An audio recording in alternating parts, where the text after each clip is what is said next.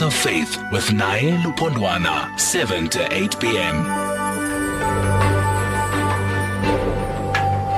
Good evening and welcome. You're listening to Facts of Faith with me, Naye Lupondwana, here on SFM, leading the conversation. Thank you very much to Ricky Stevens and to Mariah Carey. Beautiful piece of music. When Mariah Carey used to do music like that, not now. It's 5 minutes after 7, so we begin a program about something that was very touchy, both legally and spiritually. These past 2 weeks have seen many people complaining about what they're seeing on our TV screens, as though this is something that is, repetitive. Time and time again we see leaders of faith doing things or alleged to have done things that are not expected to be done by leaders of faith. For example, Prophet Bushiri has been appearing in court for a number of things, and of late it's alleged that he is involved in money laundering and corruption and all bribery. The list goes on. This is Prophet Bushiri. He leads one of the mega churches in sub-Saharan Africa, in South Africa, particularly in Pretoria. And then people are saying, now it's Bushiri. Not too long ago, it was this prophet or apostle or whatever you want to call him in PE alleged to have committed rape and sexual assault. And these men are now following in the footsteps of those who are feeding people all sorts of funny things, petrol, snakes, and so forth. Others pretend to be healing people of HIV, and people die of various sicknesses in their churches. I'm not even referring to what happened with the stampede with Bushiri now. I'm talking about what happened with the Mboro. Now the list goes on of all these religious leaders who are alleged to be involved in shady dealings of a kind, criminal behavior. And so we're asking the question, when we see these men, take note, these are men, human beings, mortal, mere mortals like you and I. When we see them caught in human behavior, which is fallibility, as we are all fallible, why are we so surprised? Why do we get shocked and surprised when we discover that these are men? After all, they're not gods, they're not deities, but you hear people being shocked and disappointed. Hence the question we're asking this evening: is it realistic to expect religious leaders to be better than the people they lead? After all, we are all men living in this mortal world. Why are we surprised when we discover that Prophet Bushiri is a man? He bleeds like you and I. Why are we shocked when we discover that they have flaws and they are fallible like you and I? Well, this is an uncomfortable question to ask, especially for people who believe this is my father, this is my pastor, this is my God on earth. I've heard all the titles given to these men. We forget that these still are men. That's our question for tonight. Is it realistic to expect religious leaders to be better than the people they lead? I am Naye Lupondwana. This is Facts of Faith. The views and ideas expressed in this program are views expressly of the people sharing them and not of the anchor or that of this broadcaster. All persons, juristic or natural, are to be held responsible for their own representations offered on this program by their agents and not this corporation. Any and all consumption of our conversational substance is entirely at your own discretion. Please be advised that this program airs subject matter that has the potential to destabilize and challenge your intellectual equilibrium. If you are excitable, profound caution when consuming our subject matter is advised. Participation in this program is a voluntary enterprise and as such is expected to be considered and deliberated on. Kindly note that, just as the anchor is, all participants, guests and callers are encouraged to engage in this our freedom of expression and any of our civil liberties responsibly. Many people tend to take that disclaimer lightly until they get into the thick of things, sometimes getting stuck in the miry mud of discourse. And I want to urge you, each and every time you listen to it, be careful of the things we're warning you about, because the nature of the conversation tends to destabilize your intellectual equilibrium. It is not meant to offend you. It is, however, meant to disturb your equilibrium. You cannot be comfortable with what you know, knowing very well that there is other information out there that could beef up what you have. I'm hoping this is abundantly clear. Let me introduce you to our guest for tonight. We do have, in no particular order, Rabbi Shaked. Rabbi Shaked is from the Beit Emanuel Progressive Synagogue. Rabbi, good evening to you, and thank you very much for agreeing to talk to us. Good evening. Thank you for including me in the discussion. Also, we do have Advocate Ike Khumalo. Advocate Ike Khumalo says he comes from the African perspective. He's speaking to us from that perspective. Counsel, good evening to you, and thank you very much for agreeing to talk to us. Good evening, my brother, and the listeners at home. Also, we do have Pastor Derick Mosoana, who's from the Christians of South Africa, Cosa. I've never heard of it. He's the president there. Good evening to you, Pastor, and thank you very much for agreeing to talk to us. Good evening, and good evening to listeners as well. Let's get down to it. I'm going to begin with you, Pastor. Should we really be shocked? Why are we so shocked? And it seems it's happening anytime, anywhere, especially with the ministers in the Christian faith. And so that's why I'm asking you first.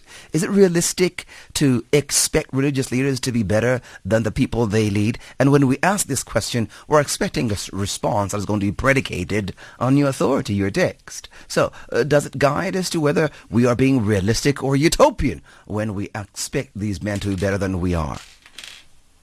Definitely, it's not fair on the ministers not to accumulate wealth, or not to be expected to accumulate wealth, because right there, allow me to interject right there, Pastor. We're not really talking about accumulating wealth right now. We're talking about us judging these men and saying he should be better than us. When we see people making mistakes, these religious leaders making mistakes, we seem to be shocked as though we don't make these mistakes. And that's what a question we're trying to get answered. Are we being realistic to expect religious leaders to be better in their conduct, in their stature, that they should be flawless? Are we being realistic when we have that expectation? Definitely, when it comes to moral obligations, ministers must lead by example, and it's only fair that we expect them to lead us in a very decent and biblical standard way. So it is only fair that they should lead us in a way that God approves.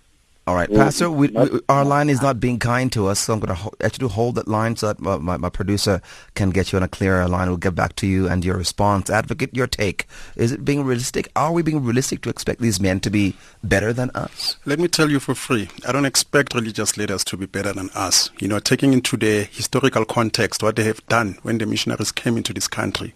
You know, they killed us, they raped us, they took our land. That is not true. There is no. Can I continue? No, you cannot. No. Let's get to the facts. Remember, I'm saying to you, it's unrealistic. There is no evidence of missionaries killing people. I'm telling you, before the colonizers came in, they sent in the missionaries. I'm telling you, you can ask me if I have facts on that. I mean, you look at all religious leaders and all the religious denominations, be it the Islamic, they've killed our people in the north of Africa and they put them down here. You know, most of them, they moved to South Africa or to the southern hemisphere. You look everywhere else, you know, all these religious groupings, you know, they have done harm. Today, we're sitting with a church holding more land. We're crying for land in South Africa. Okay, Counsel, hold on. Let me remind you again. We're talking about the facts here. There is no factual evidence to support what you're saying. There is factual evidence. There is a book called The Secret Relationship. It also shows, like, I'm glad that you have also... I want to give you an example of what I mean by that. I mean, if you're going to say missionaries and these religious groupings have killed... all of them. Give me an example. Let me say to you, the slave trade. The slave trade was funded, you know, by people who believe in the Judaism. Which one? There were many of them. There were many slave the African slave trade. You know, which one in Africa? We had about 6 that we know of. Which one are you referring to? The cross-Atlantic slave trade was funded. By whom? By guys who believe in Judaism. There is a book called The Secret Relationship Between Black and Jews. It will tell you the stats. piece by piece, how African people, the Dutch East India Company, one of the companies, the multinational company. Nice for you that I've read the books, because I've read that book as well. It doesn't say it is Judaism that did that. It is individuals who so happen to subscribe to Judaism. Yes, but those individuals, they believe in the Judaism faith. So we're not really interested in the behavior of people. We're interested in the faith itself, the actual faith. But they were leaders in the Judaism faith. So your question says to me, is it realistic to expect religious leaders to be better than us? I don't expect them to be better than us. You look at there's a book called the Pope's Bankers. Who leads the Catholic Church? It is the Pope who takes responsibility for the Catholic Church, for the crimes that have been happening in the South America, boys being sodomized, and the crimes. Even slavery, it's also attributed, to the Roman Catholic Church. And at the center of that, you cannot, exclude the Pope from blame. You just contradicted yourself. You attributed slavery to the Jews. Now you're saying it's the Catholic Church. Yes. Slavery was not administered by one group.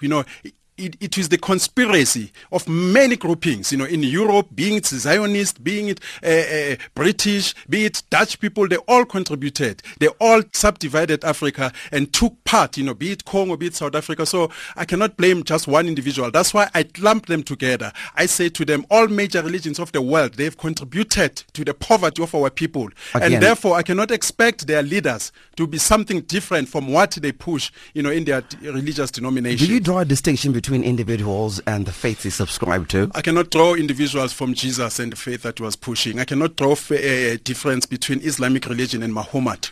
I cannot do that. If Muhammad slept with a 6-year-old, what we expect with a 9-year-old, what do you expect? If Muhammad slept with underage children, therefore I cannot distinguish him from what he was pushing, from his policies. Okay. I cannot distinguish Mandela from the Freedom Charter. You're asking me to do the impossible. I cannot do that. Okay, unfortunately, we're having a very big dichotomy here between what you can do and what factual. Can you separate Cyril Ramaphosa and Tumamina? I'm going to say this to you again. When we are talking about a faith, we are not talking about individuals. We're asking you, what does the faith expect of their leaders?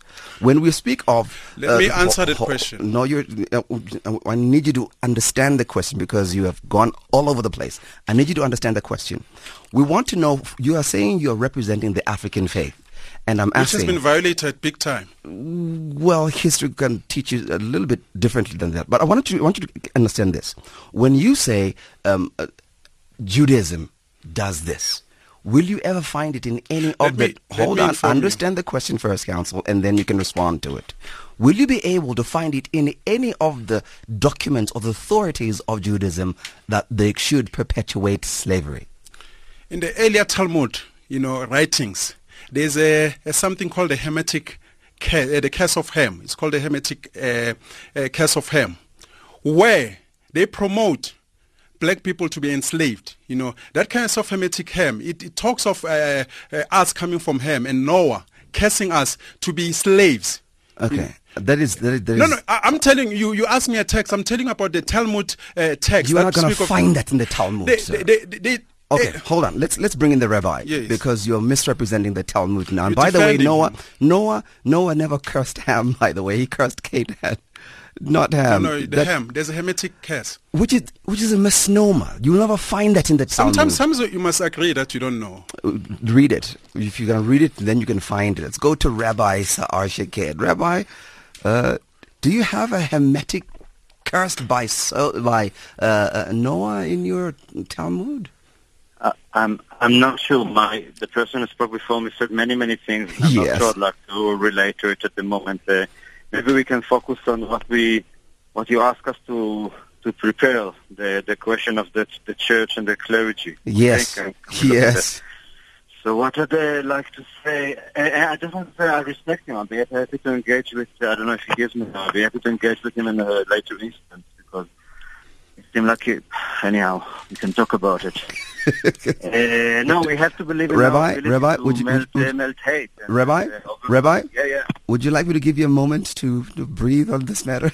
Because I understand you're full of it. I understand that he's just pumped you up.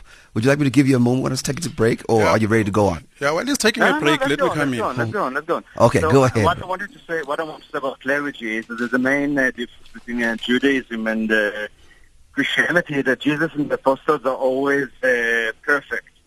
And in Judaism, all the main character in the Bible, in the Hebrew Bible, have a human shortcoming.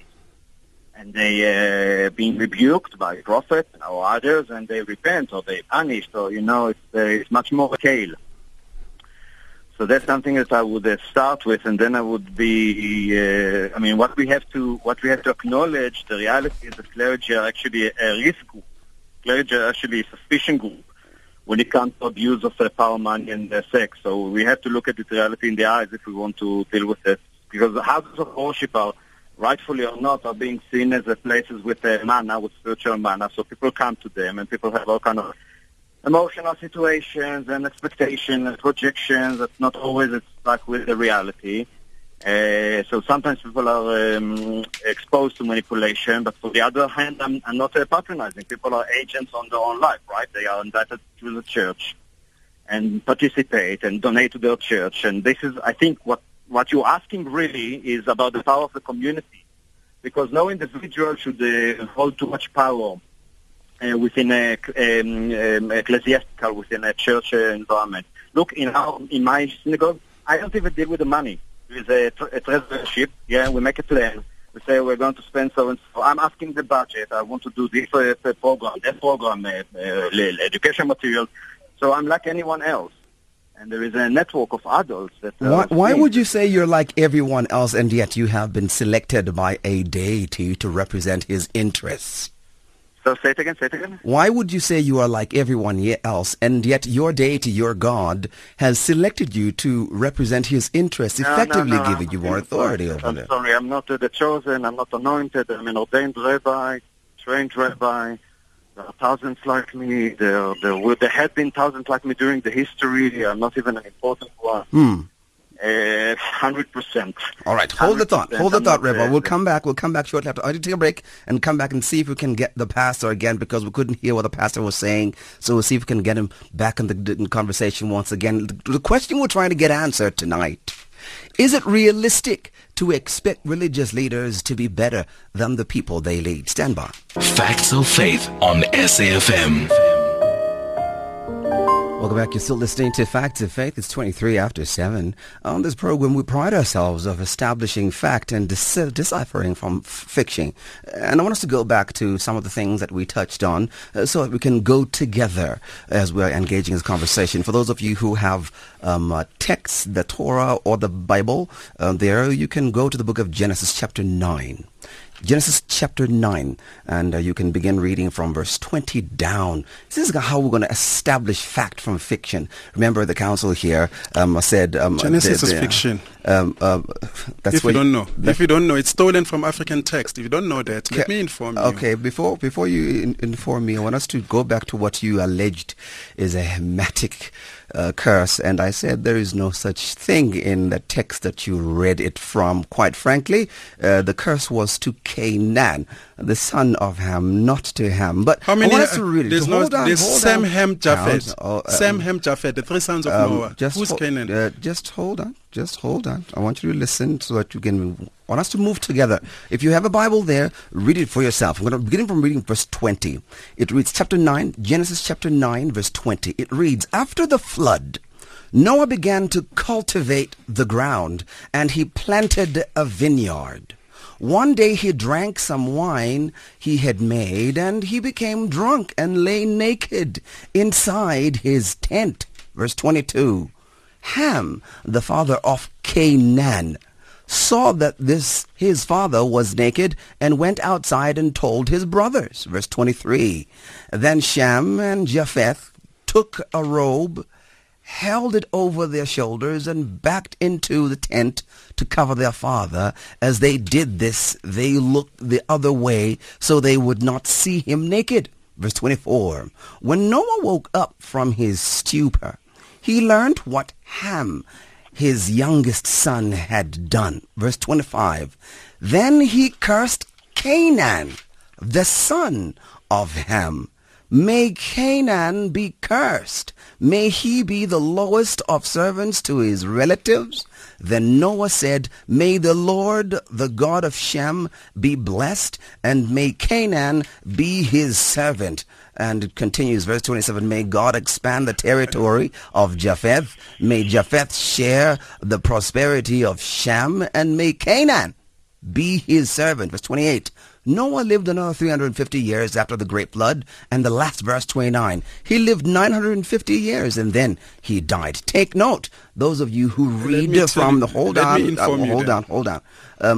Those of you who believe in the text, whether it's the Torah or the Pentateuch or the Bible, you will realize that there is nowhere in these texts where Ham is cursed. It is Canaan who is cursed, making any other thing false and fallacious. Let me tell you this. Go ahead. The scholars who believe in Judaism, they expand that, They don't explain it like in the Genesis, They say Ham abused his father, therefore his father cursed him. They go further than that. But anyway, you quoted Genesis. Genesis, you dispute that it is a fiction. It's one of, there is no person called Noah that ever existed. It is a fiction that was stolen from African myth. But anyway, let me go to the question that you've asked. No. I want to bring in the pastor. I want to answer the question that you've asked. I gave you the opportunity. I want us to bring in the pastor again. Pastor Derick Mosoana is back. Pastor, we're trying to get your first shot at this. We're trying to get the question answered. Is it realistic to expect religious leaders to be better than the people they lead? Go ahead, Pastor. Definitely, my leader, it is not fair on saints not to expect us as leaders to be better than those that cannot think outside the church walls and become business-minded. So if I'm a business, if I'm a pastor and blessed with a business mind, then when I prosper, must I not prosper because I'm a pastor? Being a pastor is not slavery. Being a pastor is not a sentence to poverty. In fact, being a pastor is releasing blessings, is full of blessings. So part of God's blessings is enriching ourselves. Now, so when Pastor, be. remember, we're not talking about being business-minded. Our question is not about that. Our question is about trying to understand if these men who are leaders in their faith, in your context, pastors and priests and apostles and prophets, if they cannot be allowed to make errors as human beings. And when they do make errors, they make mistakes, we then castigate them, expecting them to be better. Is it fair for us to expect them to not make mistakes? We are all sinners. That's why you need to underline it from the Bible. We are all sinners, pastors included, prophets included. So every time we seek for the mercy, we want to confess our daily sins that we commit. So that is why it is not fair, because pastors are not angels, they are not subhuman, they are fully flesh human beings that are shortfall of grace. Well, if you're going to say that, why would then they be called holy men of God? Why do you refer to these men as men of God, and yet their conduct is human behavior? If you check the Bible well, we are given the right because we believe. When we believe, then we are given the right to be sons and daughters of Christ because of our faith in Him, our confessed faith in Him. So we are holy. What makes us holy is the office. But then the office is the chair that we sit on, whether it's the office of the prophet, that chair is holy, but then the prophet might have his own mistakes that he must confess when he encounters those, because we are of a human flesh. This flesh can do something that the spirit does not want. Herein lies the problem, Pastor, that when people look at religious leaders such as yourself, they expect that these men are led by the Holy Spirit. And yet the conduct that sometimes is exhibited when they are walked down to the courtrooms is less than that of a man led by the Holy Spirit. Can we therefore say that these men are not really led by the Holy Spirit? They are led by the Holy Spirit. If you can check, David had so many mistakes. If you can check, Solomon had so many mistakes and concubines.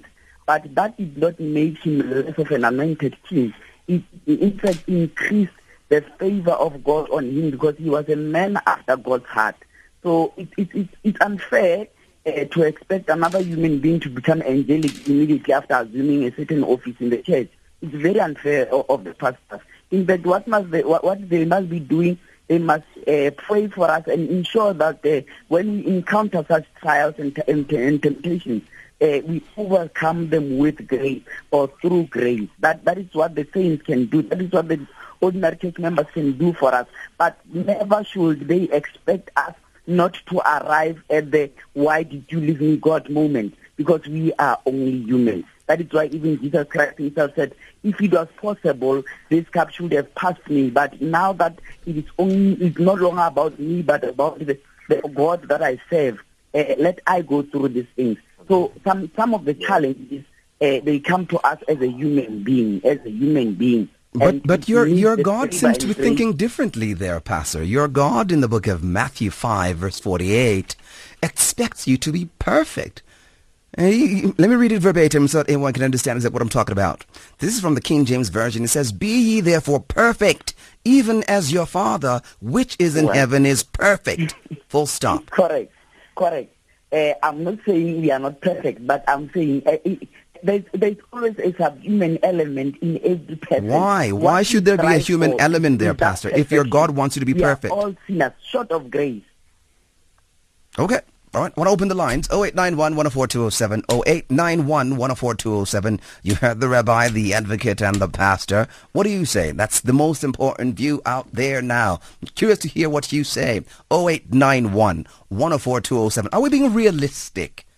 Are we being realistic to expect religious leaders to be better than the people they lead? Let's go to Timothy. Timothy's in the Northwest.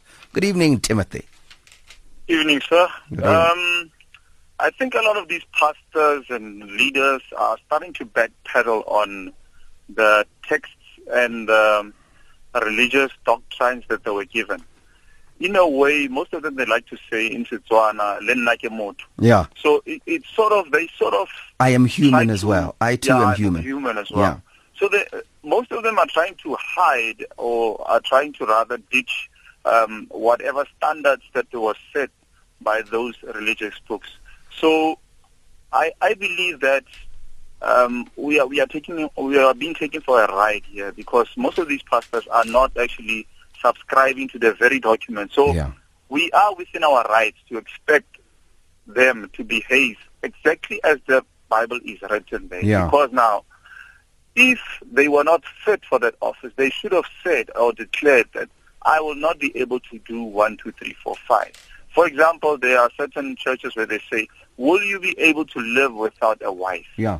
And some of them say, "Yes, I will." But at the end of the day, some of these guys, they end up raping children. They end up doing a lot of stuff. Yeah. So we are being taken for a ride. Most of these guys are no longer legit, and people need to open their eyes and be very Tell me, careful. Timothy, I like that view. However, I'm wondering, was there ever a time in your scriptures where there were men who were legit? The pastor quoted in David. David is a man who took another man's wife and killed that man because she turned out to be pregnant.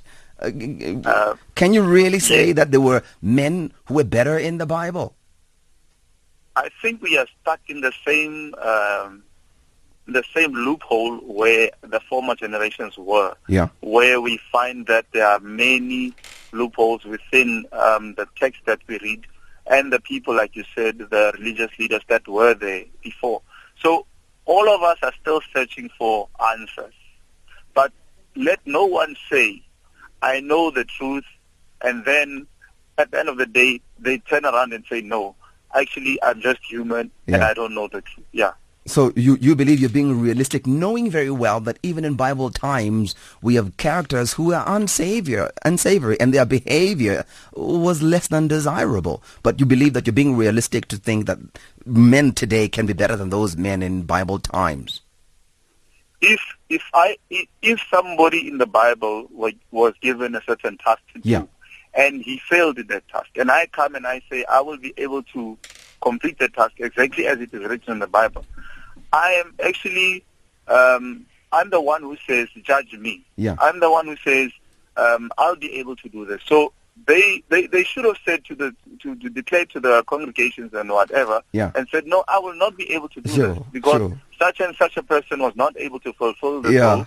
Because I believe that if somebody made a mistake in the Bible, what we need to do is to learn, or other religious texts, we need to learn from their mistakes. Yeah. If I'm prepared to say, I have learned from that person's mistake, and I will be able to fulfill whatever it is that we need to fulfill, then I can positively or bravely say, yes, give me that particular position, I will fulfill that position. Got it. Thank you very much, Timothy in the Northwest. Appreciate your call. Let's go to Limpopo. Nanda, good evening.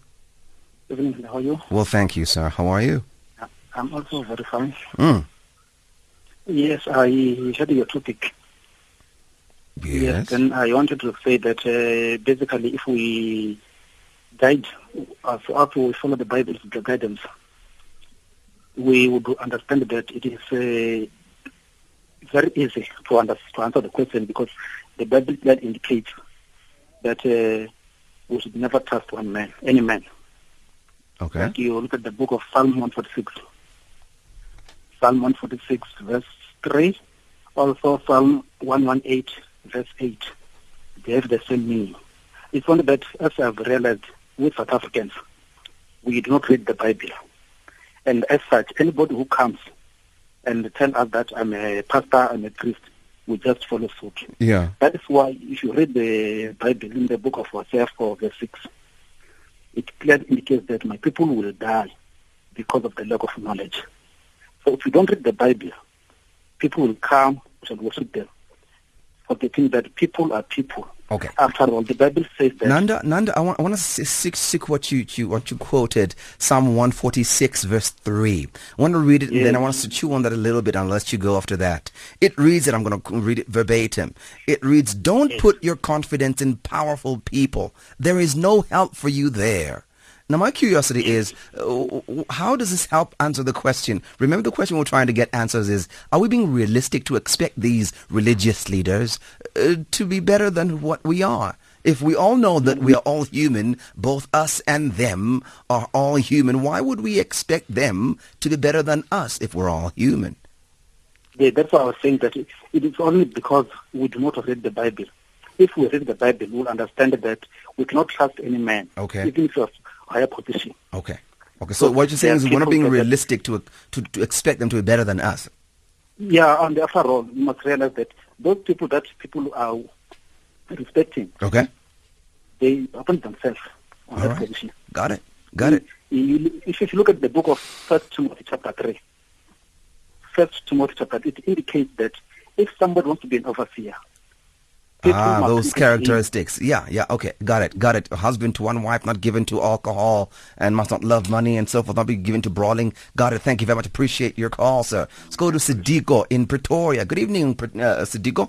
Good evening, Ryan. How are you doing? I'm all right, Sidiko. How are you? Fine. I think we are realistic in expecting them to be better than us. Okay. In particular, some of those who project themselves as more closer to God than others.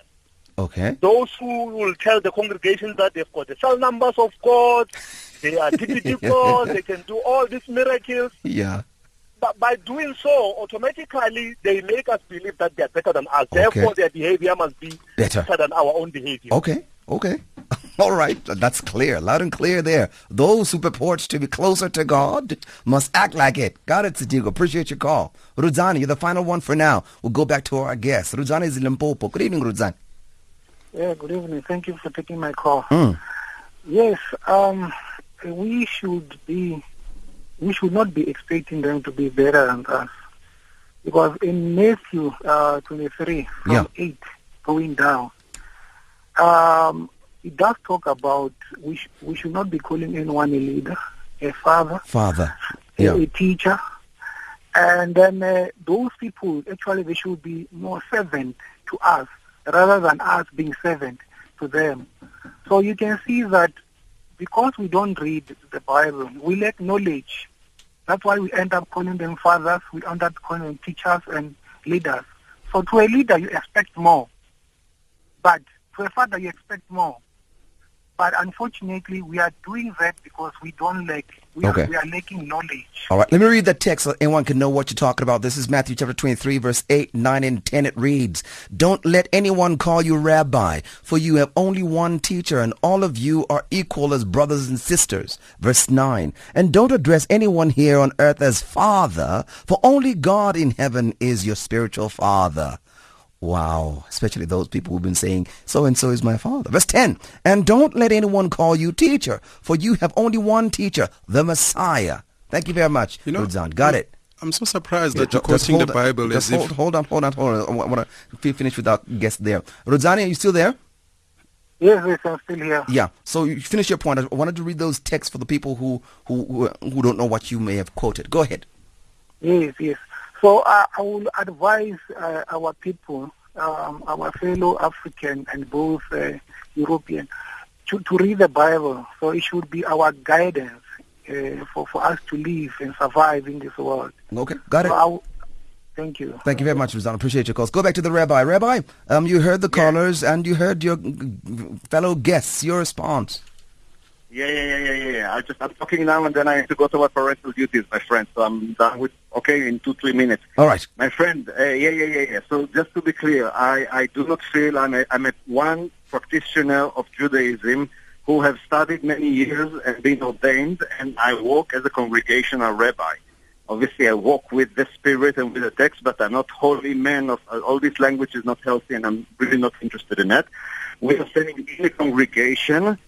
We all have our shortcomings and temper and fully humane scope, which I bring like any other person, and it's unmodest and unhealthy to claim anything else. So there is like an ethical matter, and I'd like to give to the public, just before I conclude, some time warnings. If you go to a place of worship, and there's like if there's no sense of humor toward the teacher or toward the teaching, or there's an energy of hiding, there's things we don't talk about, things that only the chosen one can know. If there's the signs of violence or abuse, or about you will redeem if you will pay, all these things, it needs to promote your agency and widen your capacities as a human being. It needs to inspire and work on your divine image. Wherever you fellowship, it needs to like a place which benefits your divine image and gives you further agency. So that's what I would give as advice to the people. And the second thing is the power of the community. In the Torah it says, when your chieftains will see, not if they will see, when they will see, what is the kind of, it's in Leviticus, I don't remember exactly, what is the sin offering? How repentance can be done? How healing can be done? All right. In the community. Those are, and again, coming back to the network and circles of adults that are seeing one another, treasury and the identity, all the different units of the deacons, the elders, looking at one another, and everyone. We don't have energy of hiding, and nobody is above anyone else. I would like you to respond to that one caller who had said that you are expected to lead because you are supposed to be following the will of God. There are other Jews who think that they know better the path of God than me, and we Jews, we dispute, we talk, and then we find solutions that are also temporary. And I don't think I have a monopoly on the word of God, and that's healthy. Okay? I'm not interested to have this monopoly that I'm telling you now what the word of God. Got it. Consult, we talk, we debate. Appreciate it. It's better to be modest on that regard. Rabbi Sarah Shakir, thank you very much for coming through and talking to us. We really appreciate your time. Thank you very much. All right, Council, you've heard your callers and your contemporaries. Your response? Yeah, they're fortunate because they were not interrupted. But anyway, you quote the Bible as if it fell from heaven. Is it God wrote the Bible? Obviously, you've never heard of the Council of Antioch. You've never heard of the Council of Nicaea. You've never heard of the Council of Jamelia. You've never heard of these councils where the Caesars altered the Bible to suit a political narrative, to suit the economic narrative. The Bible, it's based, on a crime. So therefore, answering your question, I can see that you want to jump in. Can I conclude? Let me remind you again, Council, we have invited you to come and speak on behalf of your faith. Thus far, you have not represented anything from your faith. I'm talking from an African perspective. That is not true. No, you have so far spoken but you keep interrupting me for a reason. My job here is not to offer you the opportunity to bash other faiths. My job here is to give you an opportunity. Them. I've told the truth. No, but okay, let me answer your question. All of what you have said right now is historically inaccurate. There is no basis for what you're saying. Do you know the Council of Nicaea? Is it inaccurate? Let me state this again.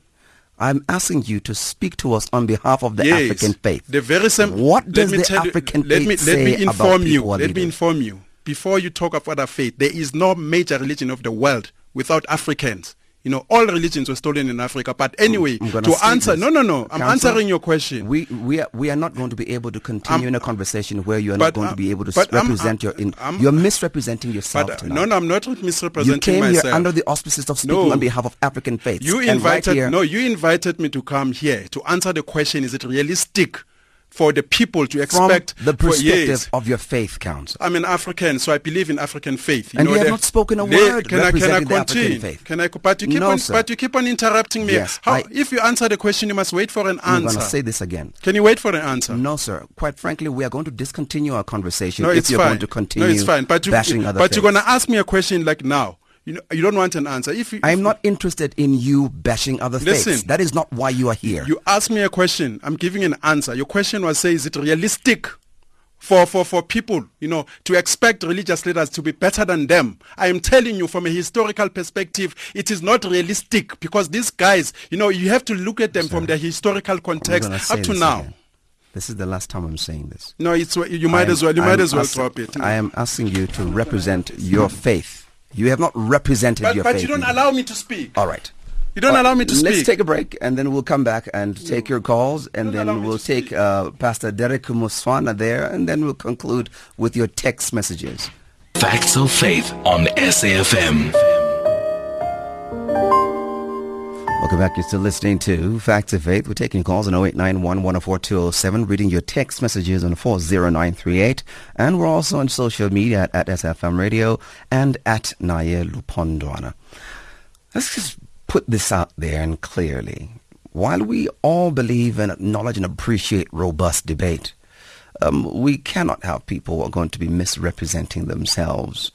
When you come here claiming to be representing a particular faith, we expect you to speak on behalf of that faith. Thus far, we have not had that from our guest.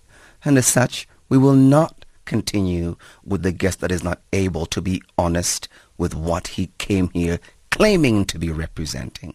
We can't have a Christian pretending to be representing Islam or a Muslim claiming to be representing any other faith. Let Muslims represent Islam. And whatever questions you want to ask, you'll ask them. Let the Christians represent Christianity. Let the Jewish people represent the Jewish people. And if he claims to be representing the African people, then represent that view. Don't purport to know better than other people about their faith. Let them represent their faiths. That is a code of our program, and we cannot have anyone who's going to be claiming history, and yet there is no reference. Even the things that is referencing are factually incorrect. I'm hoping we all understand. We are not going to be with that guest. It just is not in the spirit of factuality and dignity, trying to get some dignity into our discourse, not just howling things that we have no basis for.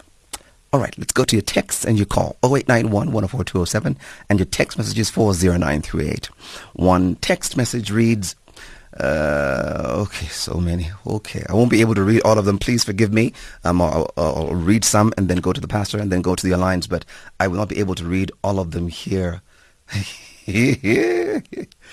All right.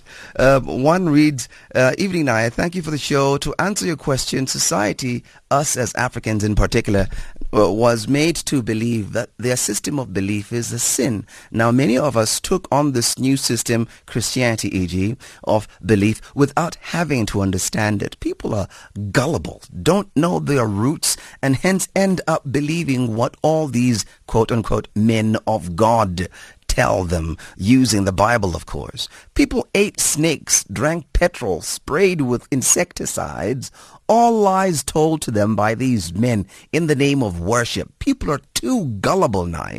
I am fine with my African way of living without having to take any man as being sent by God. Thank you. That's Bayanda in Secunda. Thank you very much, Bayanda.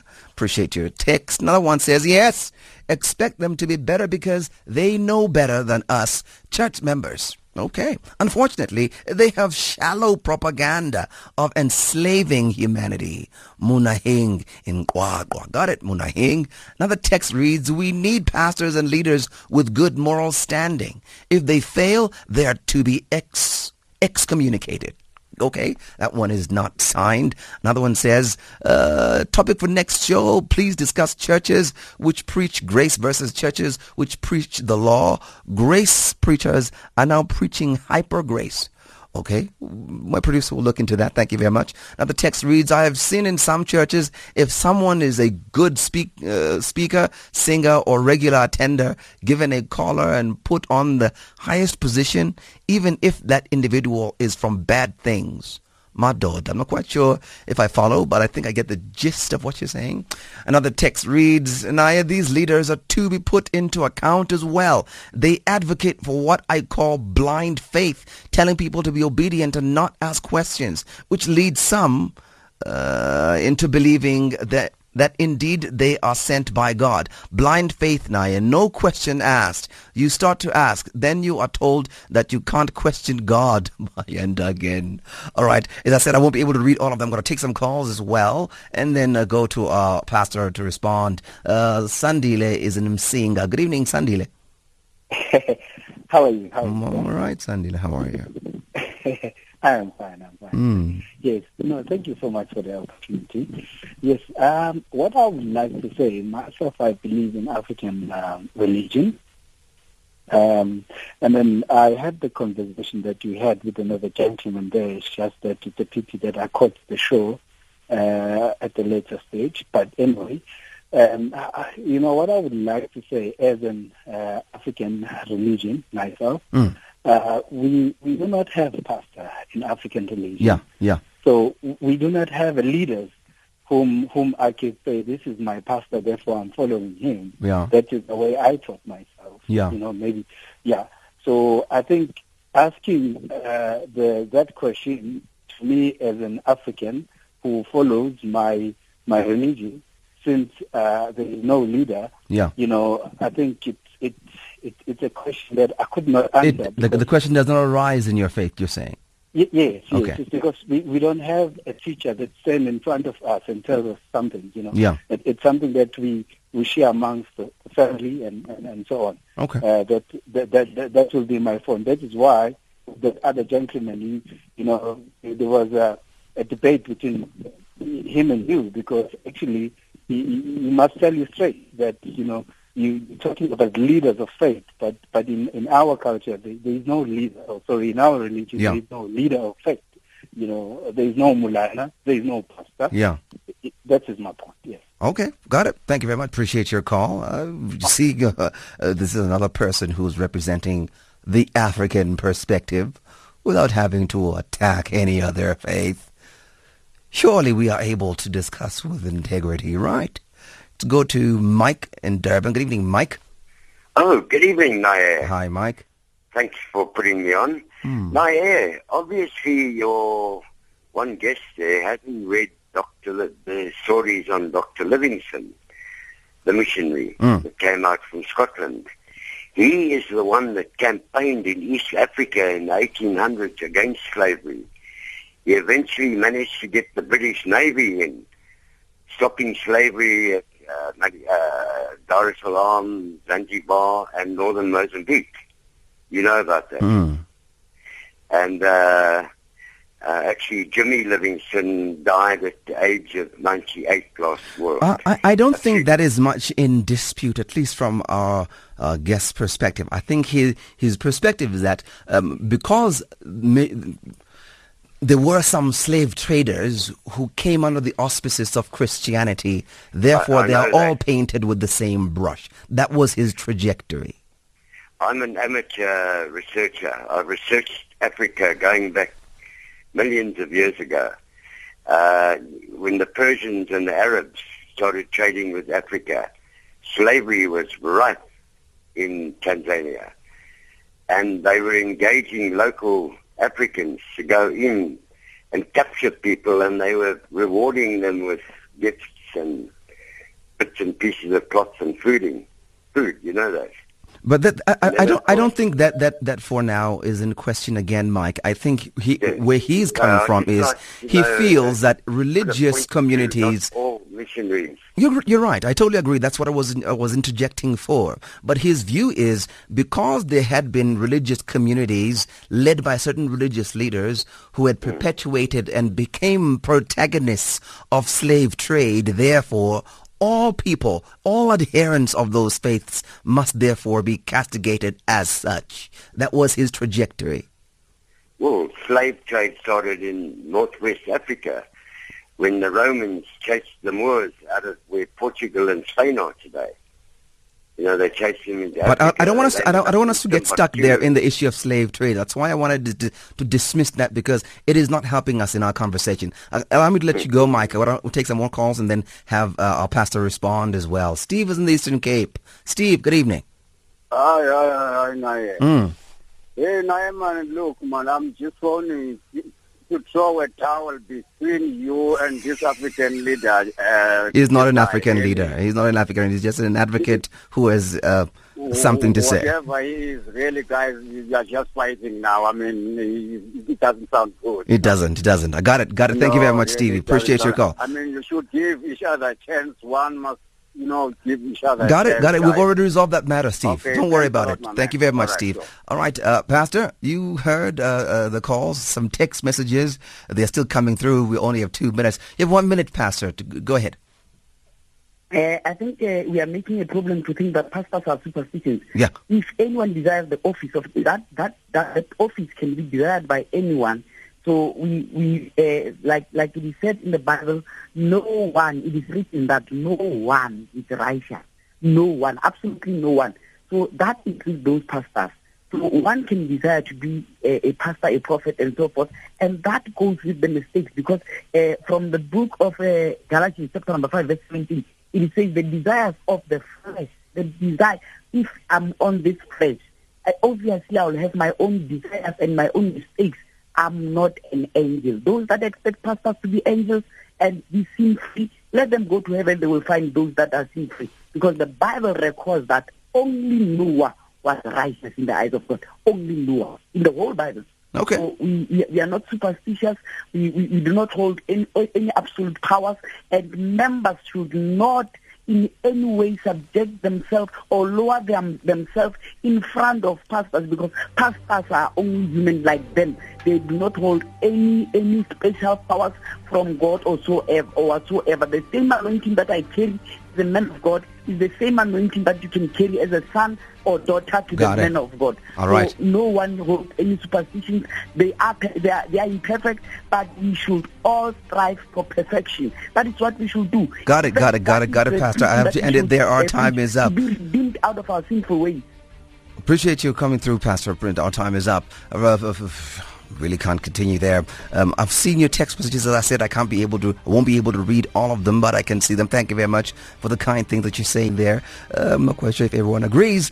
To Rabbi Sar Sheked from the Beit Emanuel Progressive Synagogue, thank you very much to the Rabbi. He left early. Advocate Khumalo also left early. Pastor Derick Mosoana from Christians of South Africa is the president there. Thank you very much to you. From me, Mosoana. Have a wonderful evening and Godspeed. Up next, the news.